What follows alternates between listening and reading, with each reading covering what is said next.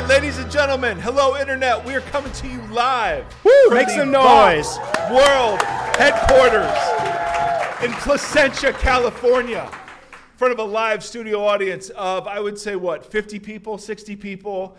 I would say half of them are here by choice. The other half were lured in by the free giveaways. Yeah, thank you, Patreon. We pay people to come to our live shows. So thank you to our Patreon supporters. They pay for beer and facilities, so thank you. We are also recording on Facebook Live, so if you want to see what this looks like, because let me tell you, there is such a difference between hearing it with your imagination and seeing how unattractive we are in person. So you can check that archive out on Facebook Live. So anyway, this is April 20th, which I don't remember. There's some sort of big stoner holiday today that and I don't even understand why. My friends in San Francisco were legitimately complaining and freaking out. Like parents of children, they're like, I hate today more than any day of the year. Yeah. Because they're like, it's like 10,000 zombies walking around San Francisco. So we thought we'd celebrate today. I don't even, and I don't, that'd be a fun topic, like marijuana and like its uses and whatever. But today, let's just celebrate the great gift that is marijuana. My 20-year-old self would be just never nowadays had I just have hops, which is in the family. All right. So anyway, my brothers and sisters, you can follow us voxpodcast.com or voxcommunity.com and Twitter and there's no voxcommunity.com. It's voxoc.com. Voxoc.com. Perfect. Coors Light has taken over. All right.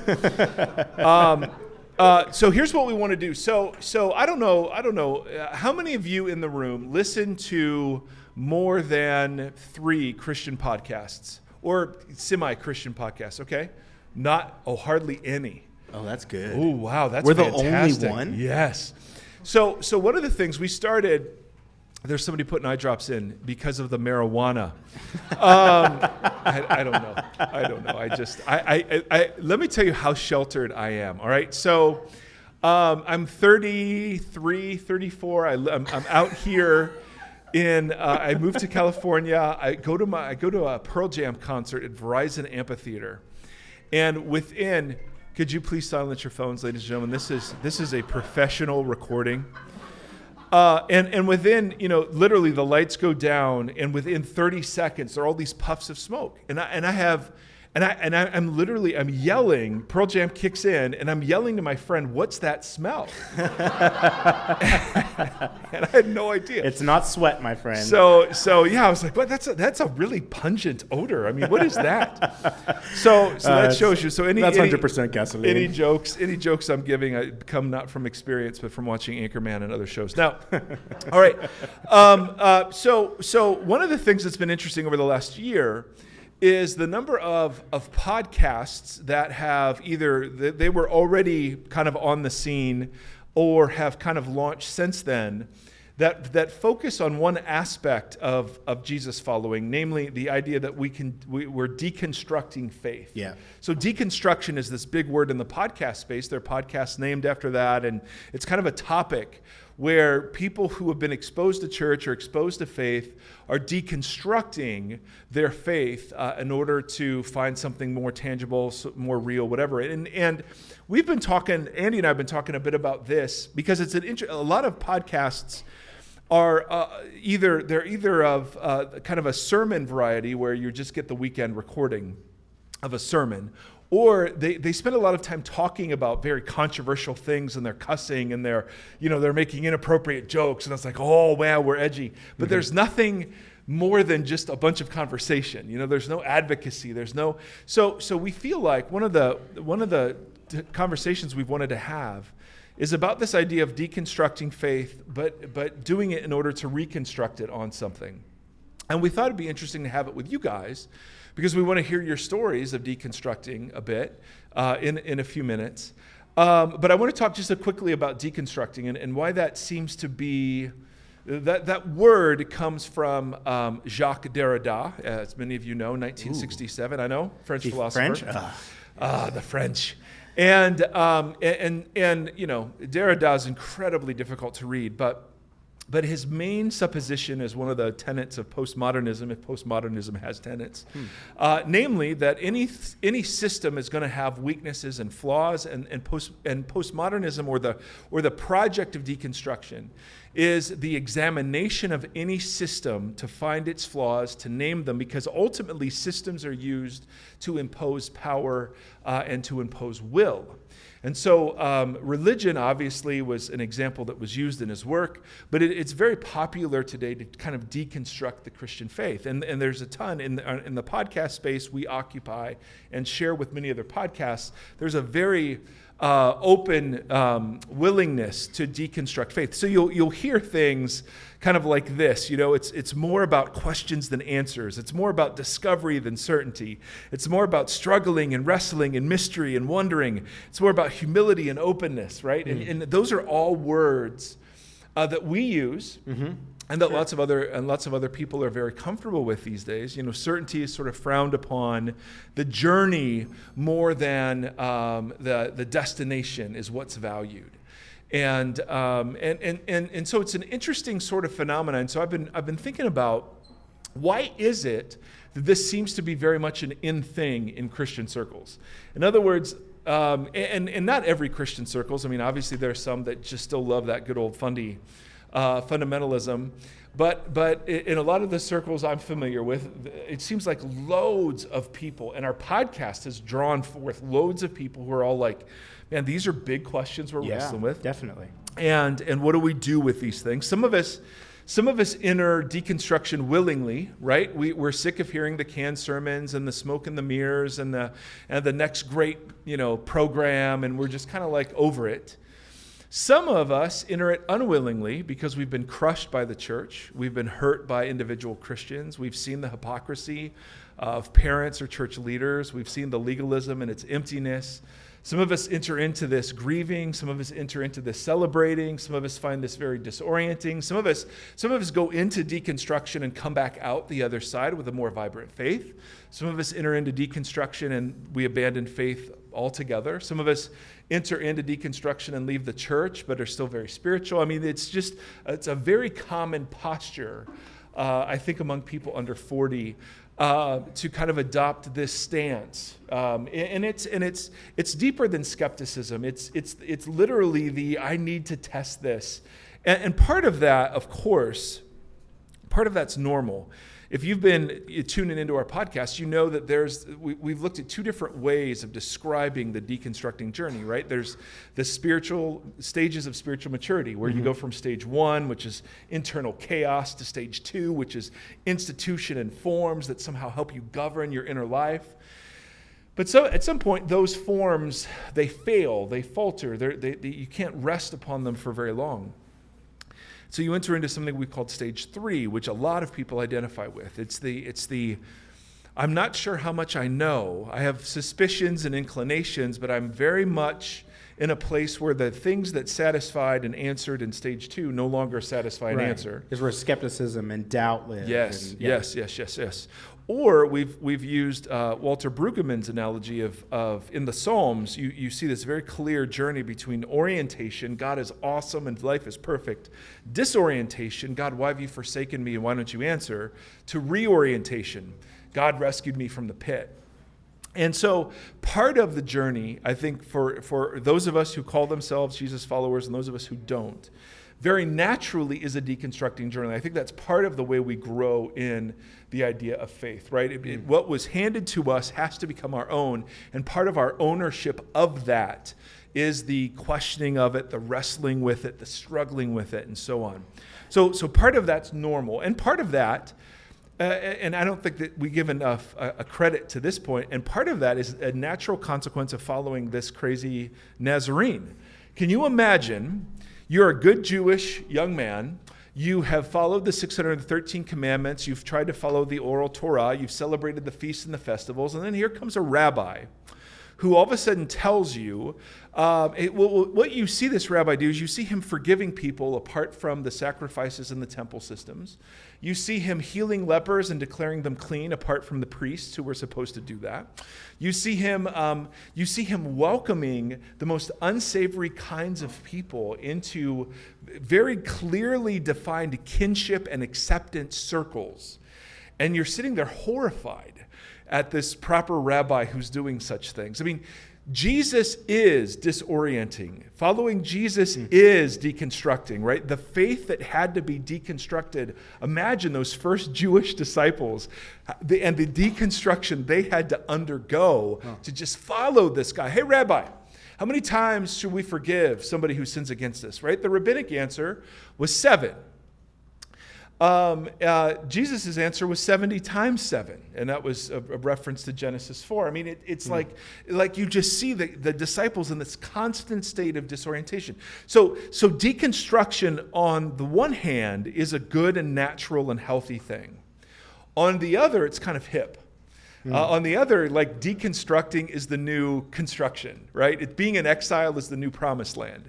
Being on the journey is the new answer. You know, it's kind of like this very interesting sort of trade-off we've made where arriving to conclusions isn't so sexy, but asking questions really is.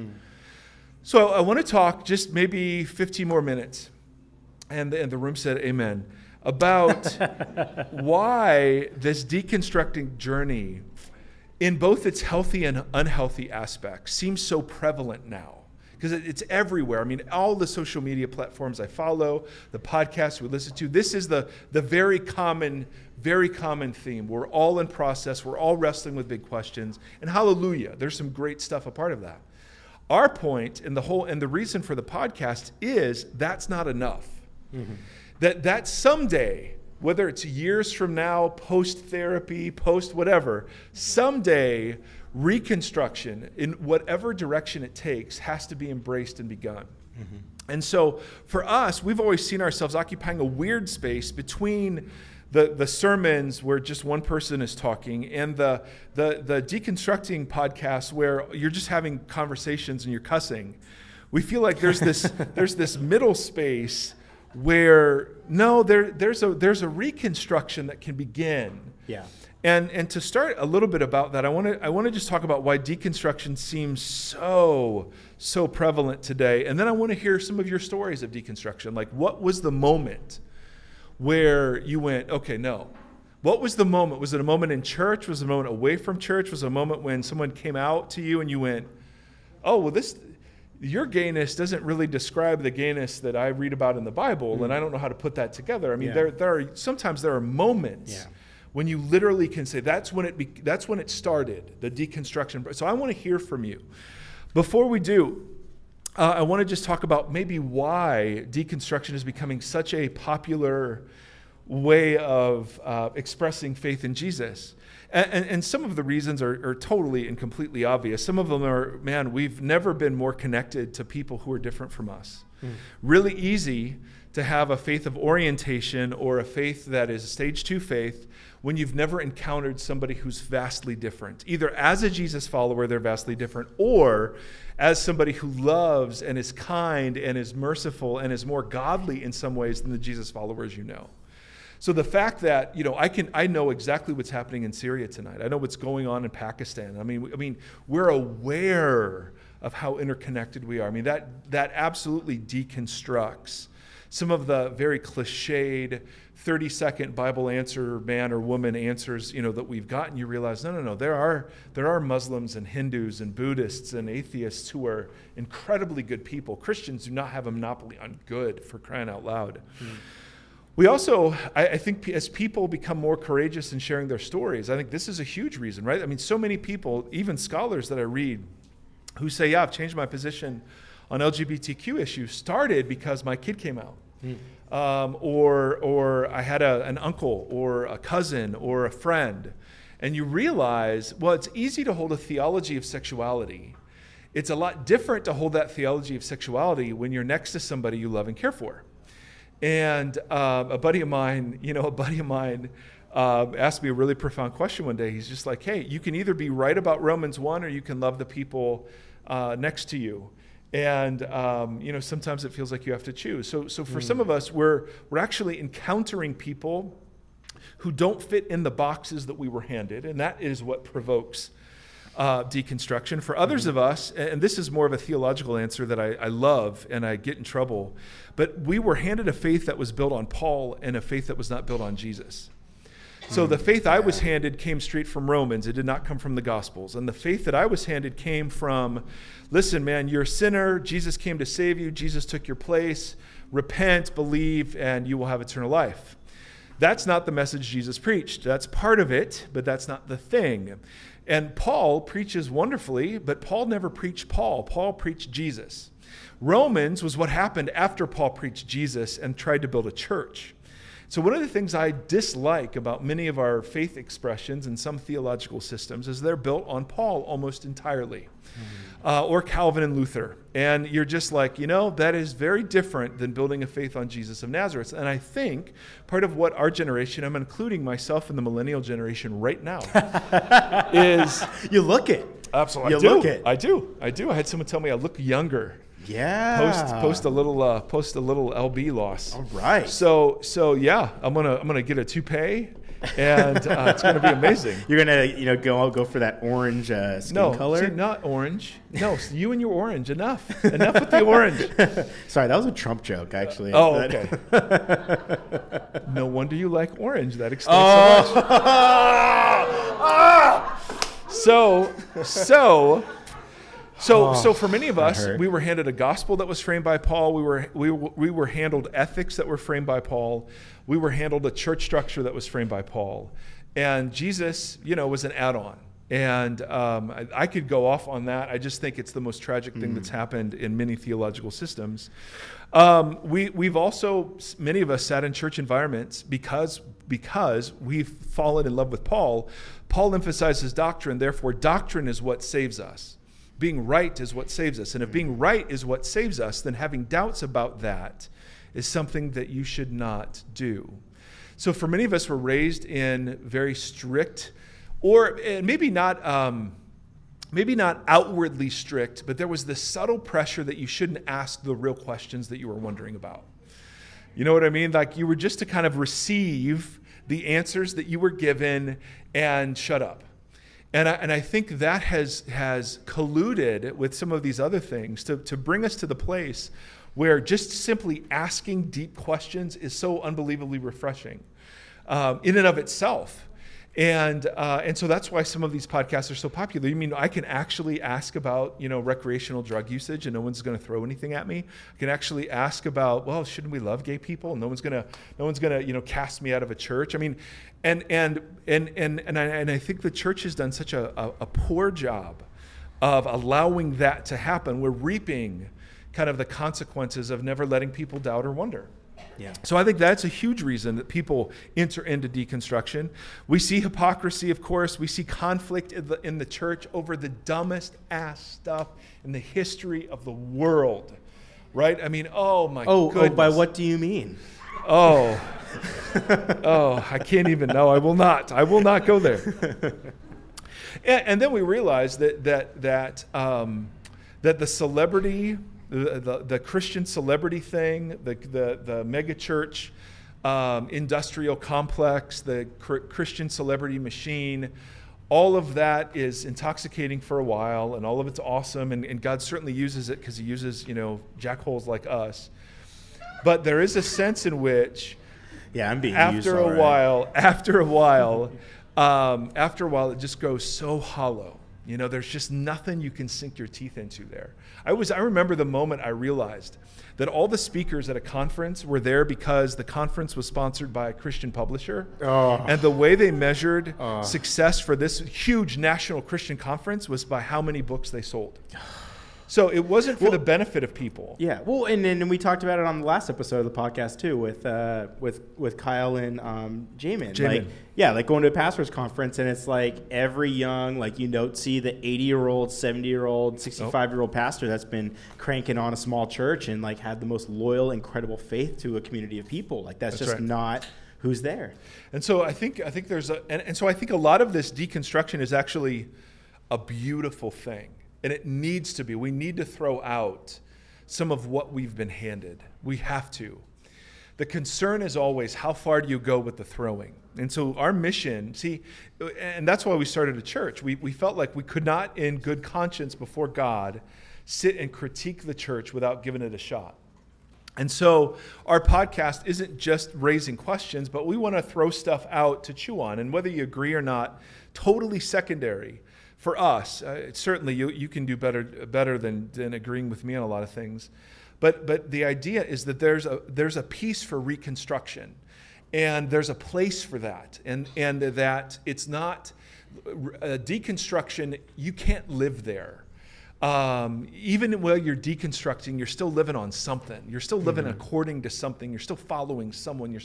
There's still something that's guiding. So I want to kind of hear some stories of deconstruction, offer some stories or some thoughts about reconstruction, and then call it a wonderful night. All right, so my question for you in the room, or chime in on Facebook, is what are your, without naming names, okay, so Driscoll, given. Can you come grab this or have someone come walk this around, AJ? What's your journey been like?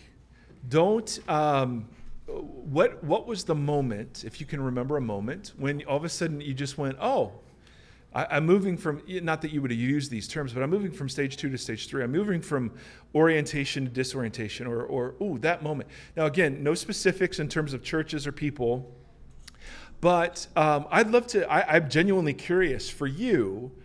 Where do you find yourself, and what was that moment? Here we go, right over here. Thank you for being courageous to be the first one to share. You are on the podcast. We will not identify you by name. We will just call all of you Benifer. I was Benifer. You went Benifer? Well, just because it's boy. Why would you female. Go? Oh my gosh. Because I was being ambidextrous. You had to make it a gender thing. Yeah. All right, go ahead, Benifer.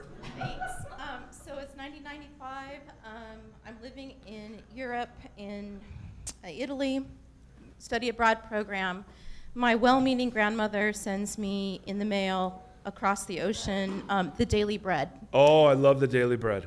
And I'm reading it. It's a little devotional. It is a little bit. And I'm reading it. Here I am in this country where when we go into the churches, there's nobody worshiping in the churches. It's 95, it's post-Christendom. Yep.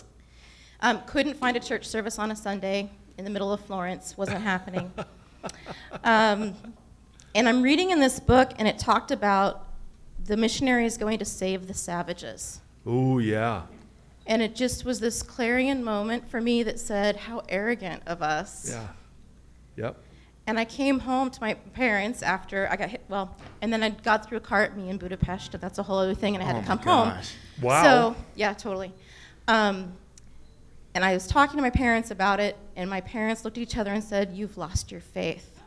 Right. And I was like, no, it's the opposite. Right. Come on. Preach. And that was the moment. That was the moment. Me. Good for you. Thank you. That is well answered. That's exactly what we're looking for. That kind of answer. Great job. Sorry about the car. Yeah, serious. Budapest. Anybody else want to share? This makes for a boring podcast if you guys aren't yapping. All right, so I was kind of raised with a particular idea of, I was actually in the Catholic Church, came up in CCD, and just rebelled, man. Grew up on the streets and shocked in juvenile hall, and graduated to prison. Ooh. And I always believed the story, right? I always believed the Bible from the time I was real little. The problem was, I just had this idea that I just had to look good, to be a good Christian, and would make these deals with God that I would just blow every single time. Yep. And got to the point where, man, like I was going to church, man, but I just wasn't there. And my son was actually, he was born on Good Friday, and I left the hospital and went to my church. It was out in Costa Mesa. It was Rock Harbor at the time.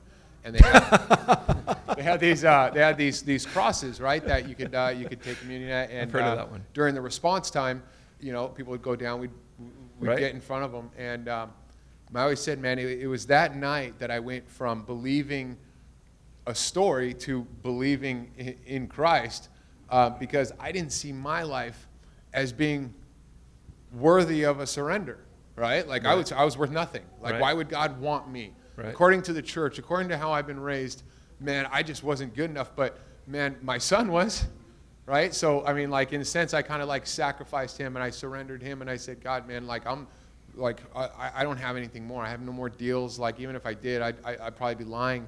But I just surrendered what I didn't have, and it finally, it didn't even hit me until years later that was the true surrender, because I didn't have anything to give. I didn't Right. have anything to offer. I didn't even have the lie or the premise that I was going to be a good person if God would just love me, right? It was just like, God, I don't want to screw this up. Please Yeah. help me. Here's my son.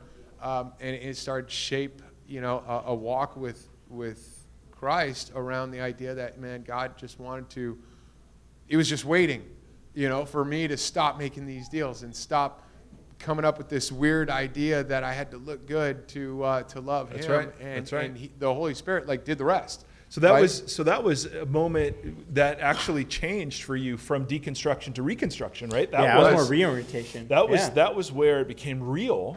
Right. And the pretend, I've got to look good, and the bargaining and the negotiating, you didn't have to do that anymore. Right. That's awesome.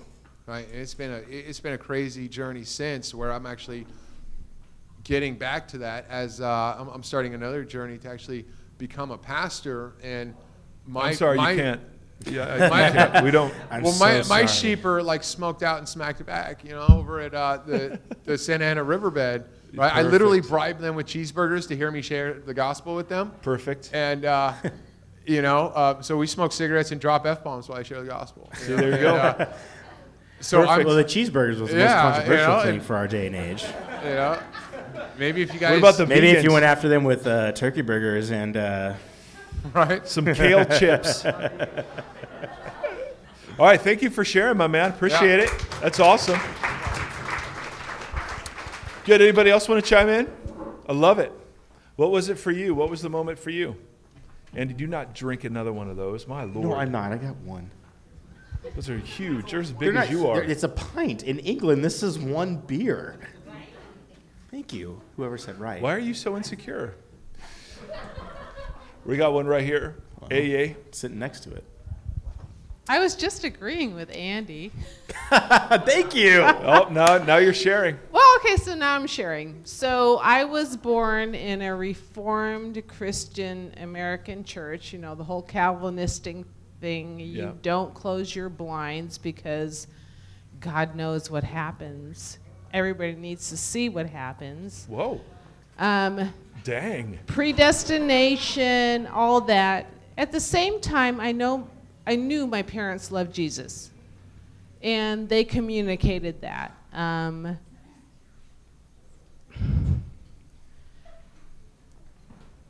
looking at Jonathan.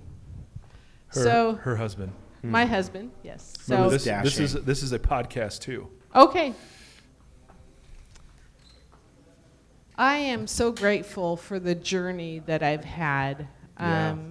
Yep. I've had redemption on many levels, and there's stories. I was widowed. Was left with 2 little kids. I went through infertility, and at the same time, I was walking alongside God, and I am a firm believer in redemption. When did it turn though? Because you have this very cool sort of, deconstructed, now reconstructed faith. What was the moment for you when that became real? That's a tough question. I think it was when I was not able to conceive, and my first husband, who was a brand new Christian, who was a recovering alcoholic, said to me, "Let go and let God." And I wanted to say, "You? Right? I have been walking this journey. How dare you say this to me?" But I did. Yeah. And I went into the shower and I prayed and I said, "Okay, God, give me a freaking baby. I want a baby." and we're in the New England Journal of Medicine. And then I was widowed. Because of the birth? Yeah. Because of how miraculous the birth was, you mean? Yeah. Oh, that's awesome. Wow. Yeah. And he is walking with God. He is walking with Jesus. He is, you say you want a baby. Okay, I have a baby. This is a man now who is amazing. And then I was widowed when he was 8. And I said I would never be married again. Because, who wants to do that?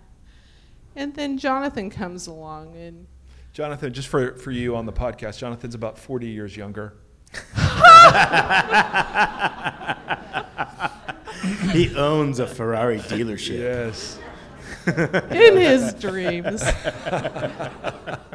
And we have been walking this journey together. I mean, talk about redemption. Anytime any of you want to talk to me about redemption, God redeems the bullshit. Yep.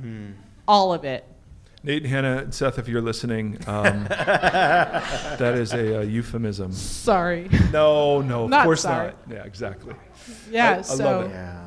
So yeah, and so we walk along and we say, "Oh, hey God, what's going on?" "Oh, okay, well maybe, but I don't know." You know what's interesting to me is how often a cliche said at the wrong time provokes deconstruction. God will never give you more than you can handle. Let go, let God. I mean, That's some of these. crap. Right. It's really funny the damage those cliches can do.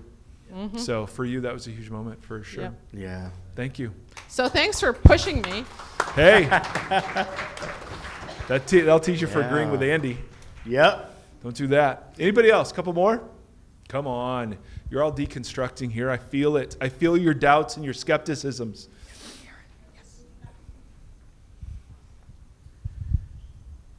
Hi. Hey. Hi. I did not grow up in a Christian home. Just to give some kind of context. Congratulations. To that. I truly believed that Christmas was a day, it was a national holiday to hang out with your family and get gifts. That's what I'm talking. I honestly thought Easter, I didn't get it, but there was an Easter bunny, and Sundays, it was a holiday. Nothing was discussed in my family in terms of that. Yeah.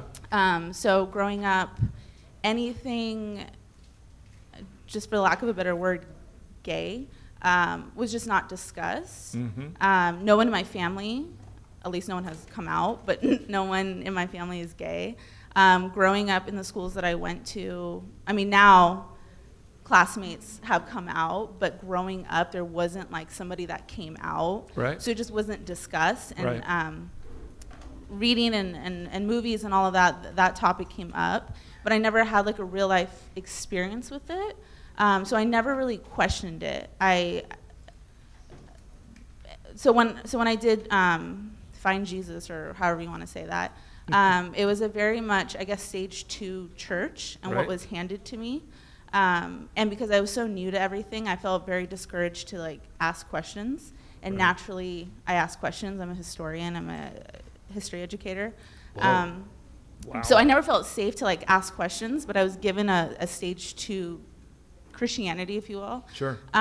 So that wasn't discussed either. It was more like, oh, be sad for them, for gay people. But we never talked about it, whether that was in youth group or big church or whatever. And it was almost like that cliche of hate the sin, not the sinner. Yeah. Right. And I'm like, what does that even mean? And the second I asked, it was like, no, like, just love them from afar kind of thing. It was really odd. So anyways, it was 2009, and it was right after Prop 8, that whole election thing. And at the time, I was going to a college group in a mega church in South Orange County, and there was a lot of picketing. I'm sure you can connect the dots. Picketing about Prop 8, and again, asking, like, how does that fit into that narrative? Like, Right. if someone in a Christian home comes out, like, what does that look like? Right. And no one wanted to like have that conversation. So it was just really confusing. Yep. Yep. So anyways, 2009, it was January, and I was hanging out with one of my friends. We've been friends for 3 years. She's one of my best friends. And we were driving on the freeway, and she said, hey, you get to choose. Do you want to go to Pomona, because we were hanging out with friends, or do you want to go back to Long Beach? We're on like the 57, I don't know where we were at. And I just said Pomona. I didn't know anything else. I just said, let's go to Pomona. That's what I always say. Yeah. So we went. I was like, I'm sick of Long Beach. Let's go to Pomona. So we went to Pomona. We were in college. You can never get sick of chicken and waffles. Yeah. So we were driving, and then I noticed that her body language kind of turned like uncomfortable, which was really odd. And so I said, what's going on? And she said, let's go back to Long Beach. Like, she was very adamant on it. And I was like, no, we're like 3 exits away. Let's just go to the social thing in Pomona. And she starts to slow down, and she says, well, I need to tell you something then. And I said, okay. And I thought she was like dying, because she was very serious. And then she came out to me on the drive to like the party where they were going to in Pomona. And again, I've never had that like real life experience. So I was like, okay. And then I asked her, when did this come about? And she said, I was really young. I was in junior high. And I asked, why are you telling me this now? Like, why didn't we ever have this conversation before? And she had said, I know you're a Christian, and I was afraid that you would stop being my friend. Sure. Well, yeah, absolutely. That's what we do. So that's when it started for you. Yeah, and I thought about it, and I thought, ew, like, right. I don't want to be associated with that. Like, that felt very shameful and embarrassing. Sure. Yeah. And then the reason why she told me that on the way to that party was because that party was filled with lesbians. And she was like, I knew that you were going to figure out. Pomona. Yeah, she's like. It's kind of how we roll. She's like, I knew that when we got there, because she wasn't thinking, because she's had to live a double life with me. Right. She's like, I wasn't thinking until we got there that you would figure out I'm a lesbian. Like, I'm a lesbian, so I would have to come out to you before that. Right. So we had this whole conversation about it, and I didn't know at the moment what to say, but all I said was, if we never have to talk about this in the context of, I'm not going to try to change you, and let's like not trying to talk about politics, I'm fine with that. And so we're still friends. Yeah. But that was a moment where I had to like rethink what that meant. Yep. And what that conversation meant. I think a lot of people are in that spot. And Definitely. people I've met through her, Yeah. I've met so many people that have like grown up in the church and have been excluded for, it's just been crazy. And even now, and still I meet people and they're like, oh, you're a Christian? And you're hanging out with us? Right. I was like, yeah, you're cooler than my Christian friends. So, I don't know. What? President- No. And that started, Impossible. and that just started different things of different Absolutely. cliches of, Absolutely. everything have a reason, what, and yeah, stuff like that. It's good. Yep, that moment. Yeah. Going Thank to you. Pomona. Be careful, guys. Be careful. All right, we wait, got. Let's do Blazer. Yes. Sorry, I just don't know your name. That was the easiest way. Absolutely. He's been called worse. I could have gone sport coat. No, it's Blazer. So unfortunately, I'm not a believer. I'm still on the journey trying Did you to say figure it all fortunately? out. Unfortunately. Why? I've not yet Why received- unfortunately? Well, I haven't yet received the blessing of faith, and so I've been on a journey now for about 50 years. I remember as a kid, I grew up in Detroit, sort of your neighborhood. That's what I'm talking about. And my parents would shove us into vacation Bible school, which is always the thing to do. And I remember I must have been 7 or 8, and they were going through the Noah story, and I kept thinking to myself, wait a minute. There's no way. There's just no way. Why didn't the unicorns get on the boat? What happened? I They don't didn't quite survive. understand. And then they would go through the Starbucks. Jonah thing, and I'd say, wait a minute, how can this possibly be? And it's so from that perspective, I've listened to the literalists who have gone through and explained everything, and I've spent a lot of time reading, a lot of time going to various churches. I'm in a mixed marriage now with my believer wife. Wow. And I have What color are your kids? well. Come on, that's funny. They're both same. Well, a shout out to my stepson Colin, who went to Biola, and is her son, so he's my Oh, stepson. okay. So All right. he's a good guy and studying to be a pastor and all that. Oh, I'm sorry. So at any rate, I go through the whole process. I've got an LDS daughter, so I've gone to their church. Nice. I've listened to, as Colin has brought his guys, I've gone to Biola, I've listened Yeah. to those folks. Yep. I've spent a lot of time looking, searching, hoping for the blessing of faith. Yeah.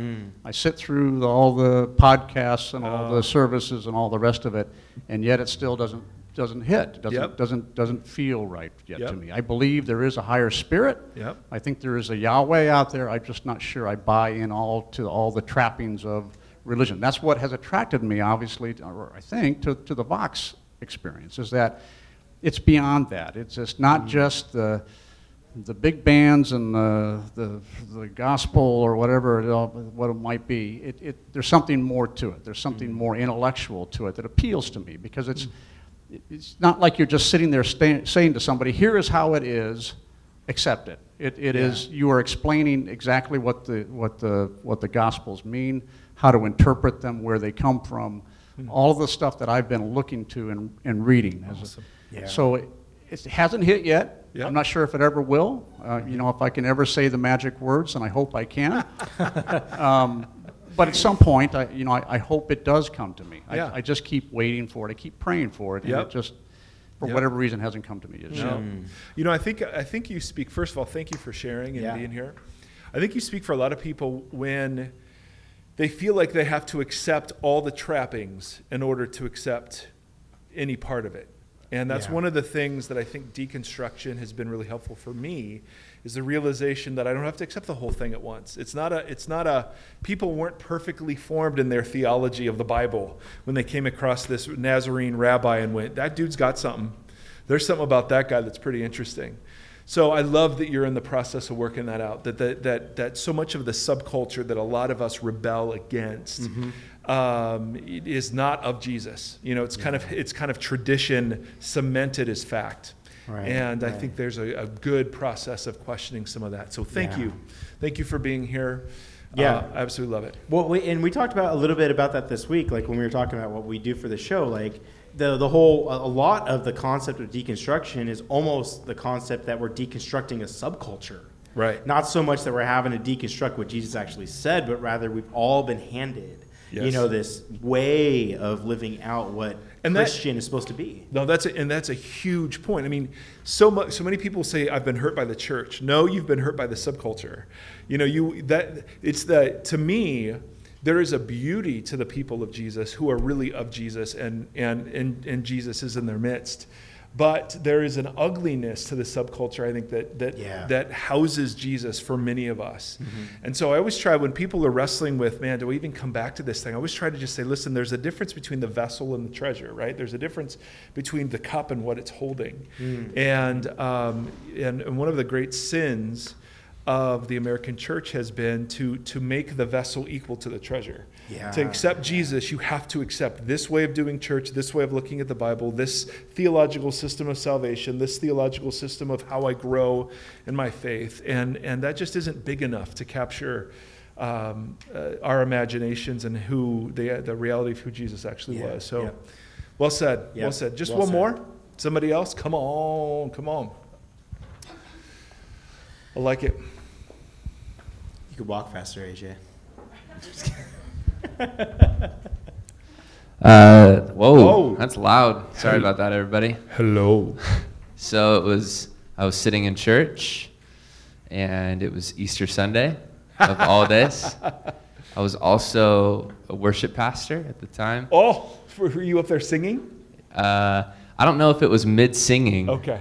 Actually, I know it wasn't mid-singing, and both my wife and I were the worship pastors at the church, a very large church. And the question that was posed at the end of service was, if you were to die today, would you go to heaven?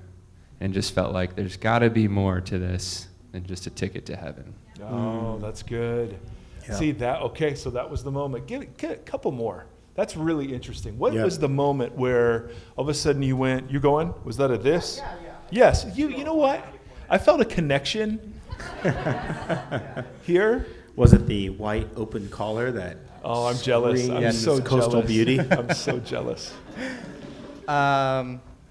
So it's going to be a little bit longer than the last one, but I had kind of a similar story. Catholic upbringing, got into agnosticism, atheism, and then so I really started more from a place of deconstruction, because when you start from there and then you kind of slowly try to build up, and I think some of the hard things is when you're trying to reorient, I mean, I think I may be jumping ahead, but like, No, jump away. you got to figure out what's important and what's not, and that's kind of hard Yes.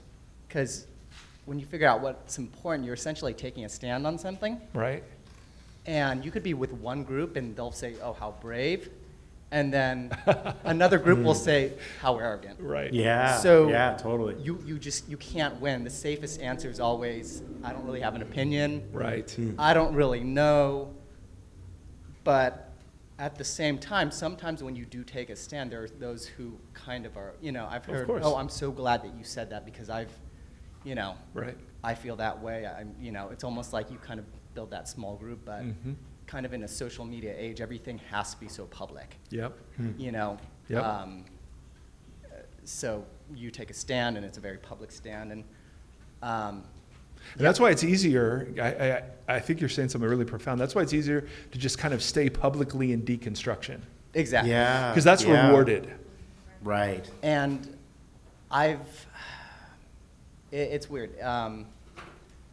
It's exactly what you said. I stay there, I'm quoting you. and yes, you. And I kind of, the high intellectual part of me is like, you know what, I'm doing the right thing. Totally. I'm not hurting anybody, but at the same time, it's a very convenient way for me to kind of be a coward Sure. and to be like, you know what, I don't have an opinion. I don't want to offend anybody. Totally. Totally. And you could take this, apply this on, any number of issues. That's right. Let's say you were to do it on a political issue like abortion or slavery or whatever. Like, Right. the people, like, depending on how we view the subject, let's say it's slavery. If you were a non-opinionated, I'm against war and I don't want to be a big fuss, like, we judge you very horribly. Yes. You should have an opinion on that. Because Yes. because one side won, and one Right. side won the narrative. Right. Let's say 100 years from now, it's like we live in a vegan world because meat eating is wrong. Yes. 100 years from now, people are going to look at me like I'm a monster. So, Yeah. It's that's all. interesting. Absolutely. Yeah, it's interesting how it Yeah. evolves. So the journey from deconstruction to reconstruction sometimes takes courage because it's just easier to stay in deconstruction. You got it. You got it. Oh. AA? AA. That's how Coach Pedro calls AJ.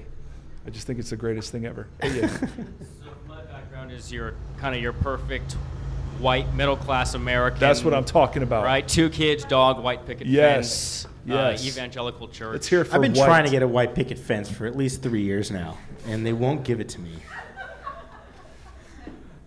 So I was working in the financial sector in San Francisco, and I had an encounter with a homeless man.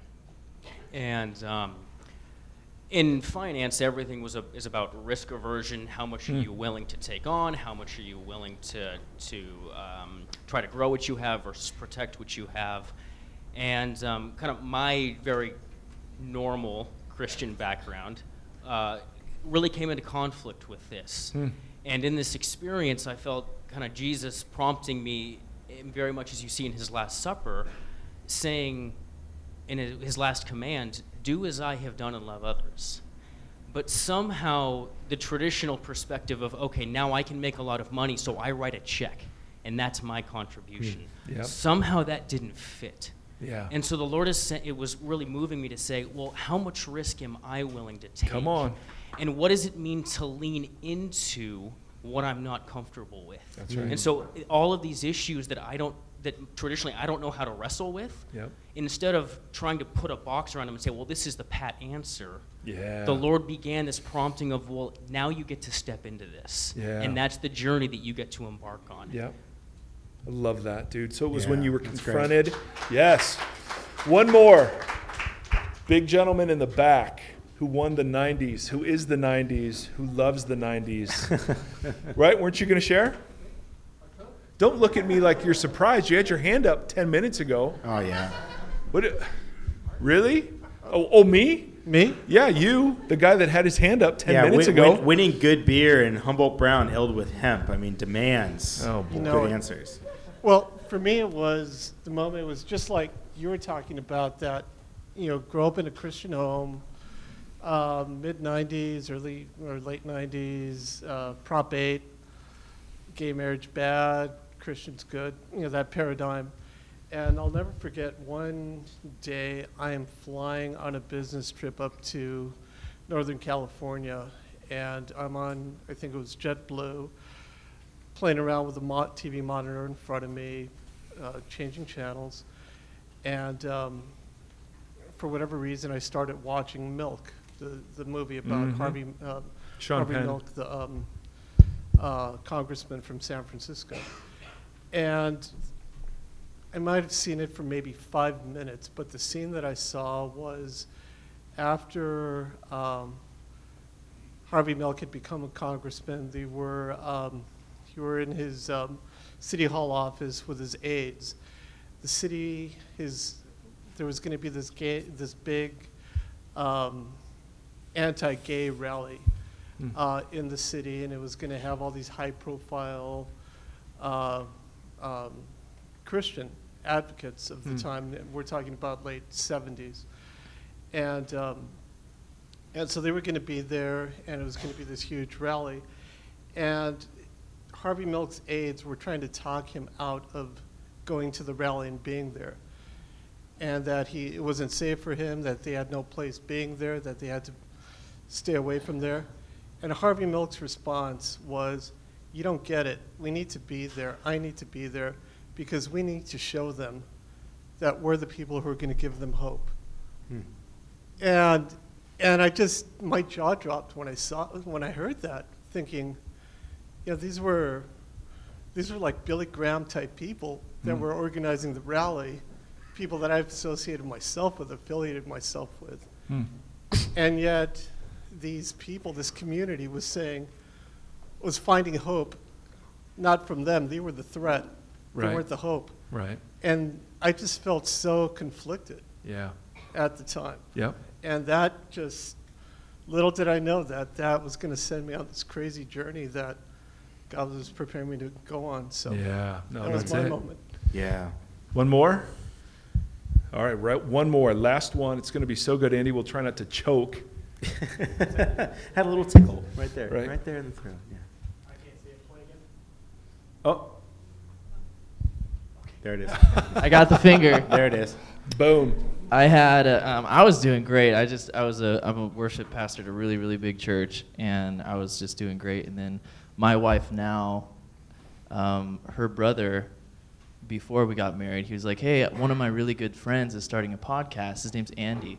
And then one of my pastors, like Mike Erie, is starting a podcast, and it's Vox Podcast.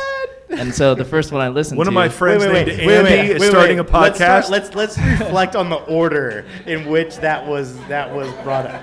Okay, I asked Andy to press play and record, and now look at it. So I was doing fine until I listened to the Vox Podcast, and then I completely lost my faith. Oh, wow. There it is. Perfect. All right, so way to end it. Oh my goodness. So there's a sense in which your stories, I mean, I think they're compelling because they speak for so many. But there's a sense in which I hate kind of having to. For me, I mean, man, there've just been. I remember I was watching. It was called Real Time with Bill Maher. Oh. And this was back in the day when he would have Christians on and ask them just normal questions, and they just couldn't answer. And I'm sitting there going, we just look like the biggest idiots in the history of the world. Or I had an agnostic Jewish philosophy professor who looked at me over dinner one night, and he just said, "Mike, you're too smart to believe in this." What? Really? Talking snakes and trees? Really? Really? I mean, he was very kind. He was just like, really? Really? And I saw so much hypocrisy. I mean, I had any number of mentors who would have affairs and then justify those affairs by saying, well, I mean, once saved, always saved, right? I mean, God forgives us for anything. Dang. And you just kind of, after a while, you just go, oh, this doesn't feel good. So what I've learned about Reconstruction is our faith doesn't rest in any way, shape, or form on Noah and the ark, or on Adam and Eve, or on dinosaurs. It rests on this Jesus person. And if you're going to do anything, and if you're going to read anything, you read Matthew, Mark, Luke, and John. and you engage with Jesus. And, if you don't buy the other parts, okay, don't buy the other parts. It's him that's the whole point of the thing. And so I think one of the things, we've done so often is we've said you got to accept the whole thing to accept Jesus. And that's not true. But the second thing I think that's so interesting is once you open yourself up to Jesus, you then find yourself in perpetual open-mindedness and curiosity. And this is how you can tell if someone's following Jesus of Nazareth or they're following the closed system of Christianity, by how curious they are about things in the world, about how threatened they are by other things. If they're following Jesus, Jesus people, because Jesus was this way, Jesus is constantly disrupting things. So there was one point when what was it? Jesus was he was with his disciples, and his disciples said, "Hey man, there's some other guys casting out demons in your name, but we tried to stop them because they weren't part of us."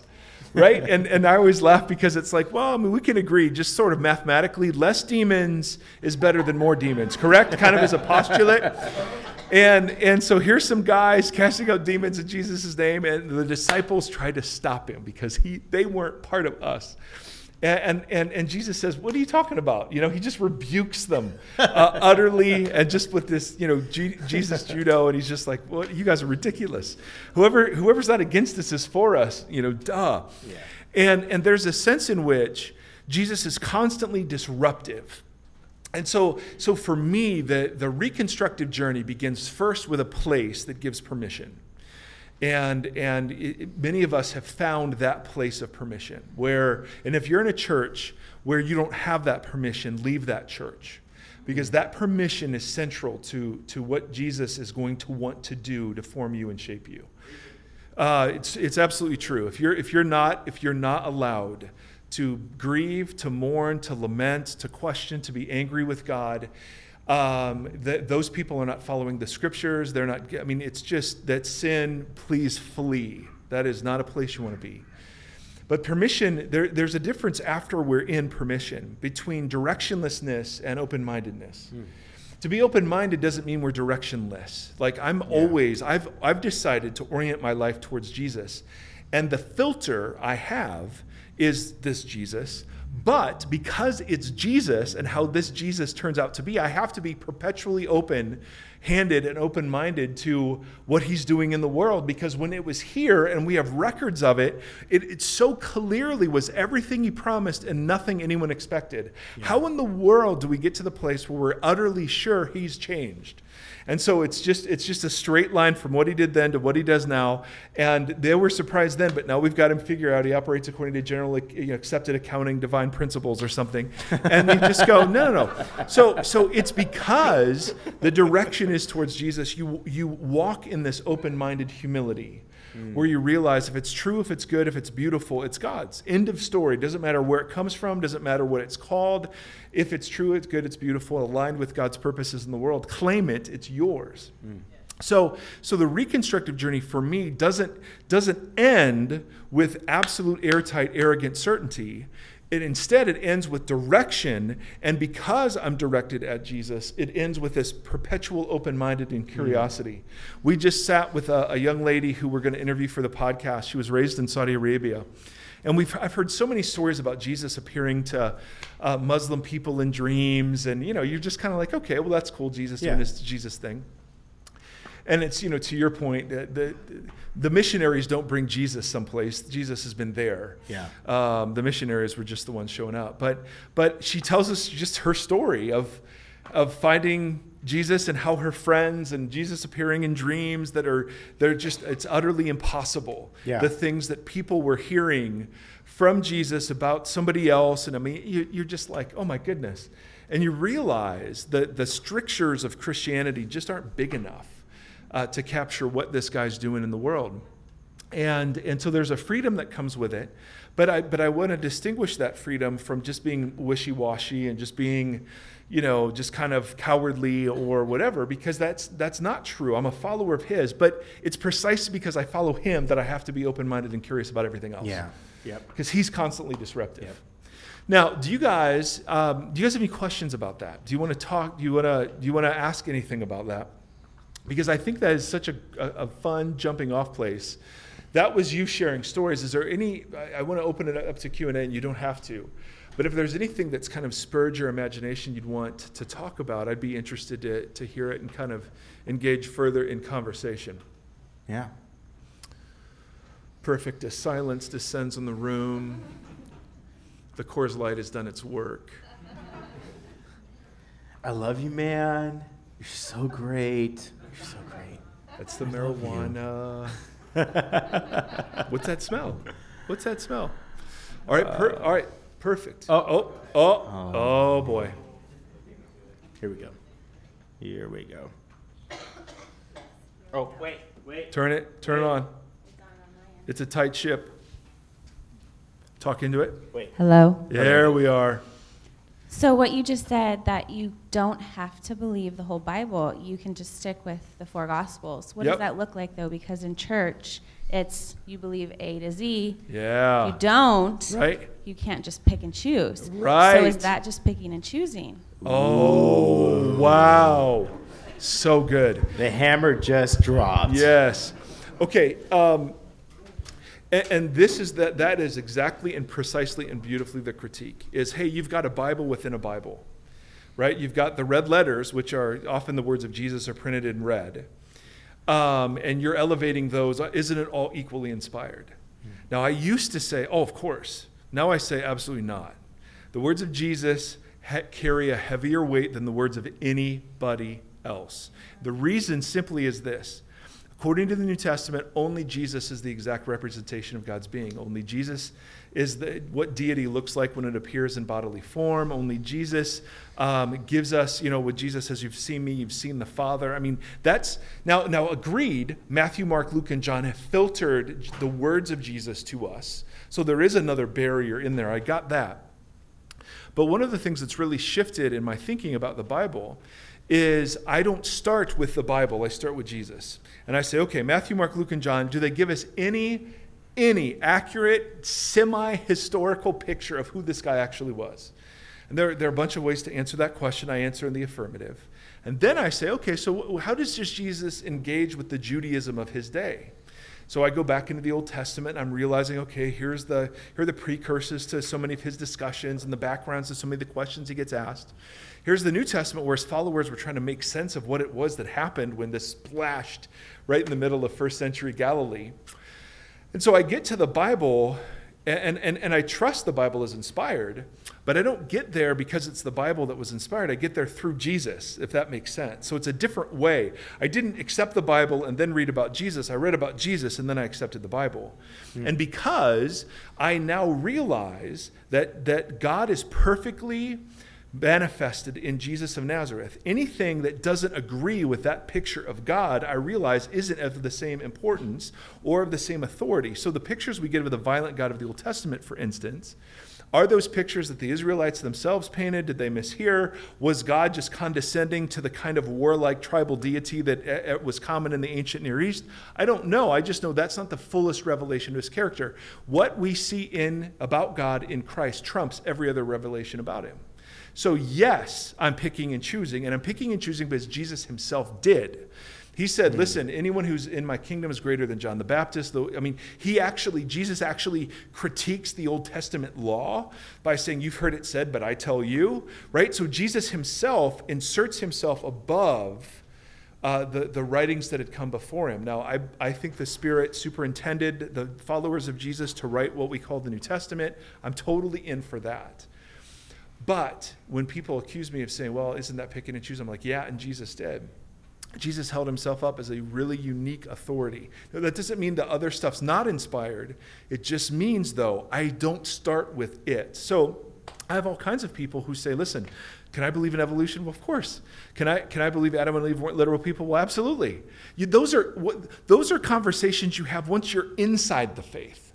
right? We don't start there. And one of the tragedies of proclaiming the gospel, whatever that means, is we give this narrow slice of Paul and call that the gospel, and then we package the Bible as if it were all easy and to understand. You could open it and totally make sense of it without any work whatsoever, and it made complete rational sense at first sitting. None of those things are true. And so when we present it like to accept Jesus, you've got to accept not only the Bible, but our conservative, Republican, white American interpretations of it, right? Then you're into all sorts of trouble that Jesus himself would condemn. So anyway, that's my take. That's a great question. That's a great question. Thank you for that question. That was a great question. Whoa. Wait, who's next? Man, we could end on that one, but we're not gonna. Maybe anything else you guys want to talk about? We could make these more entertaining. I mean, Andy could go shirtless, and you could see that chest hair is not a I premium might in argue that Filipino might culture. not be the most entertaining thing. Okay. All right, anything else? Nope. All right. Yep, one more? Yep. Okay, then we're out. All right. So what's your process in determining kind of what, like, let's say you have an affirming view of this or a non-affirming view of that. Correct. What is your process in deciding whether to share that or not? Ooh. Knowing that perfect. you have a very wide audience. Some are, who are ready to hear. I am a wide audience. Yes. Yes. So. Yes. Oh, that is a great question. So first of all, Christians should never be in the business of public stances about things. Because you could very easily then conclude that if Christians believe this political issue and this particular side of a political issue, it's very easy to then draw the conclusion that being a Christian is synonymous with that political issue. And that's what's happened in America, right? For many, being a Christian is synonymous with just conservative politics, with a view of guns, the military, with a view of immigration, with a view of sexuality, right? And for so many, that's so distasteful they don't even give Jesus a hearing because it's become wed together. And many of our Christian leaders permit and encourage that wedding that is absolutely intolerable, demonic, and idolatrous. Correct? I mean, we could all agree with that. So first of all, Christians as Christians are not in the business of giving their opinion, their Christian position about how the kingdoms of the world should orient themselves. We are citizens of another kingdom entirely. That kingdom runs on entirely different values, priorities, and systems of operation.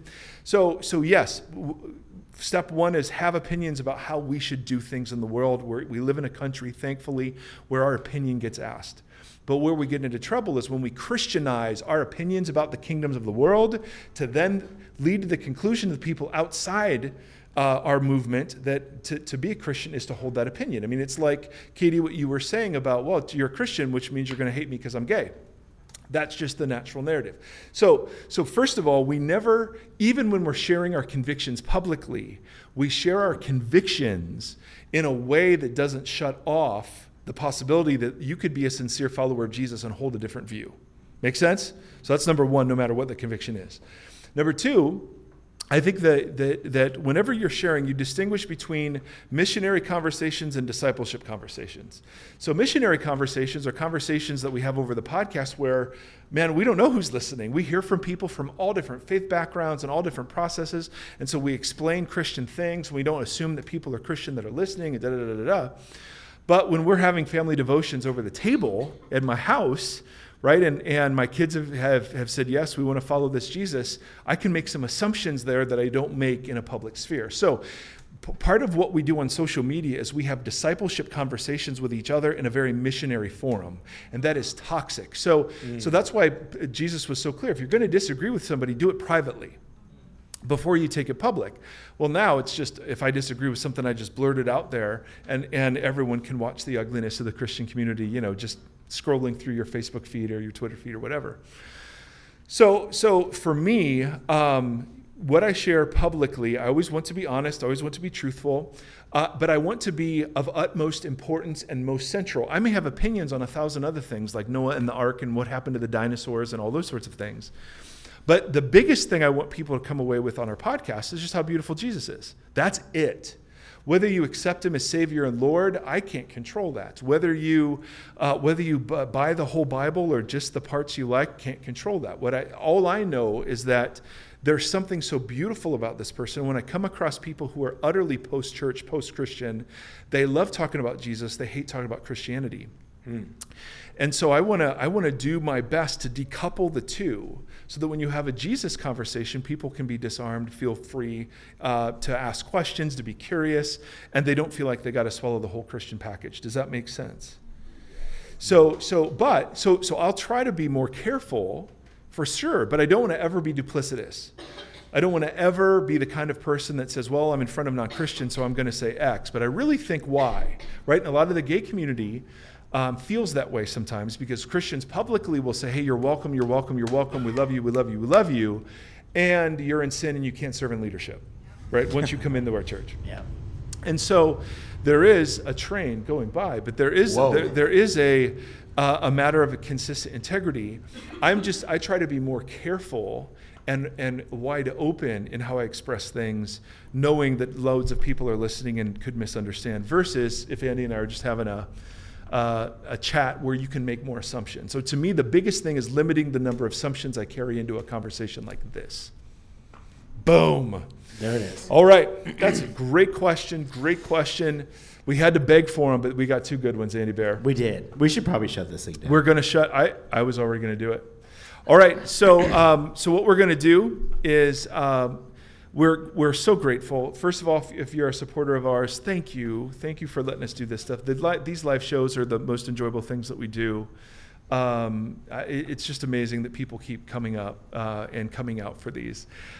Secondly, if you are ever in the area and you don't have a faith community, voxoc.com, according to Andy, is where you can find us. And according to the internet. And otherwise, you find nothing.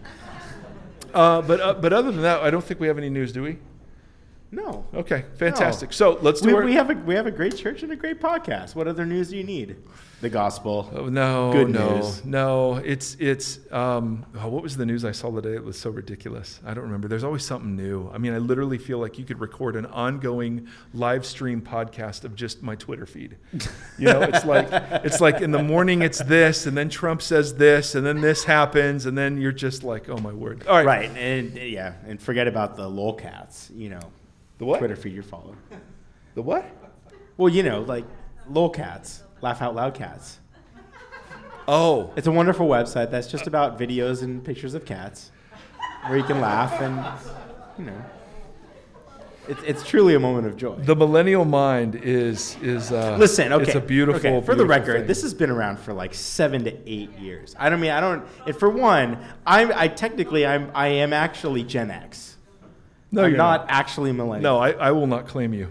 I will not. Neither me nor my generation will claim you. Regardless of my love for Smashing Pumpkins, I will always, in your eyes, I will always be millennial. As if like Bieber and Taylor Swift and Selena Gomez. You know what I love? Here's what I love. This has nothing to do with anything.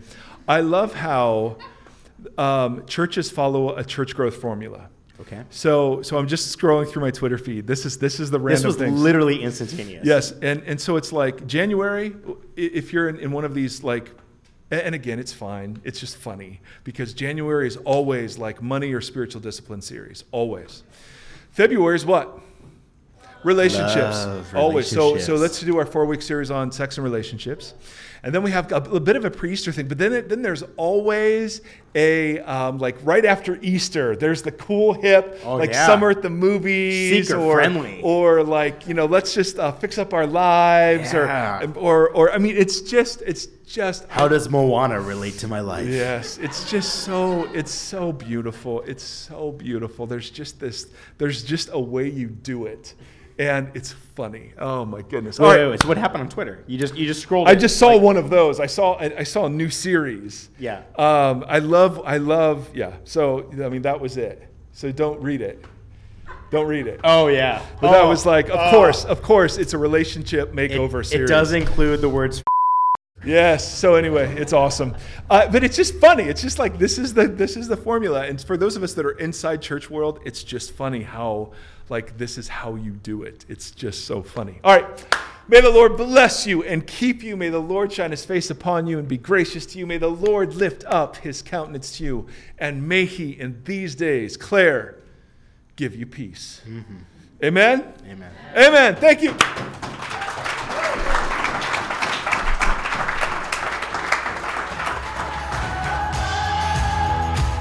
Hey, thanks for listening to the Vox Podcast. Learn more about us at voxpodcast.com. Follow us on Twitter at the Vox Podcast, and now support us on Patreon at patreon.com/VoxPodcast.